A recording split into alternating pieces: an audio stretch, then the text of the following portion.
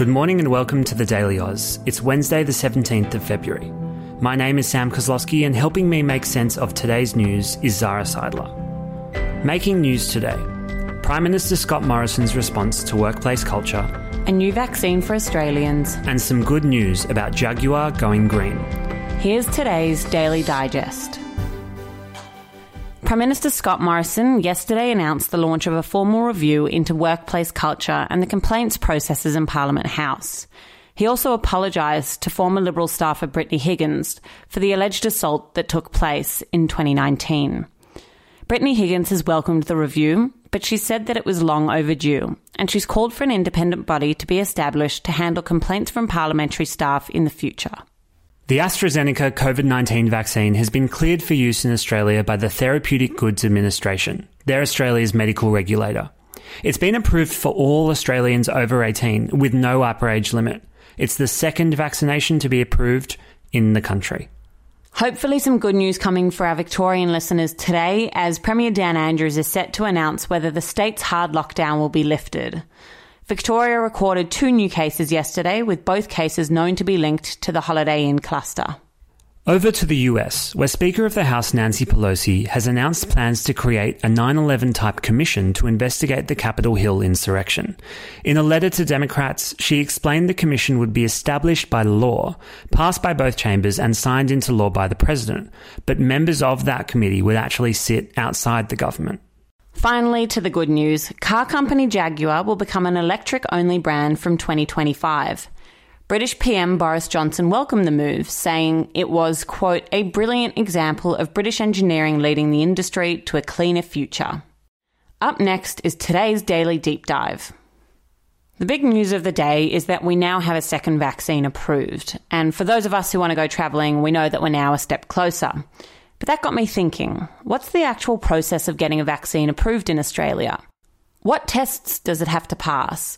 All right. So after the scientists have conducted their own research and produced a sample batch of the new vaccine, it starts a long journey to receive the green tick from the TGA. It's similar to a verified tick on Instagram.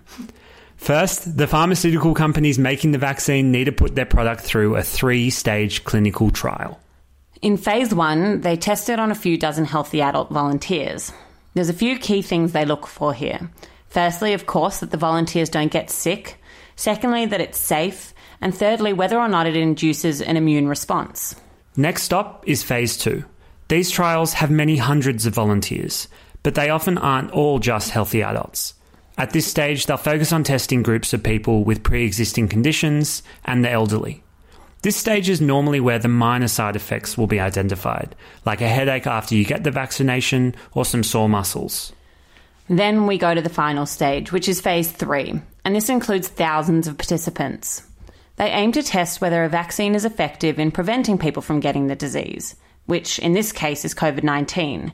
They also, at this stage, thoroughly test for safety and side effects. During this part of the trial, they'll actually also give people a placebo, which could be a saltwater injection. Here they compare the frequency of infection, disease severity, and any reported side effects between the two groups. They then get all of those test results and submit everything to the TGA. The TGA then forensically looks at the results with their own experts. According to the TGA, they'll give their tick if they decide it presents more benefit than risks. But their work doesn't actually just stop there. They'll continue to monitor the vaccine to see if anything changes in the months and years after, and to make sure it remains safe. So one final point when talking about this among your mates. When we read or hear things about the process being sped up, that doesn't actually mean that any of these processes or phases haven't occurred. It just means that the pharmaceutical companies might have conducted 2 phases of testing at the same time, rather than 1 at a time. And we know that this is just because of the severity of COVID-19 more than anything. We all want our lives to go back to normal, and everyone is working together to get us there. That's all for today. We'll chat to you again tomorrow, but in the meantime, don't forget to catch up on the day's news on Instagram @TheDailyOz. It's where over 80,000 Australians get their news throughout the day, and we'd love you to become part of the tribe.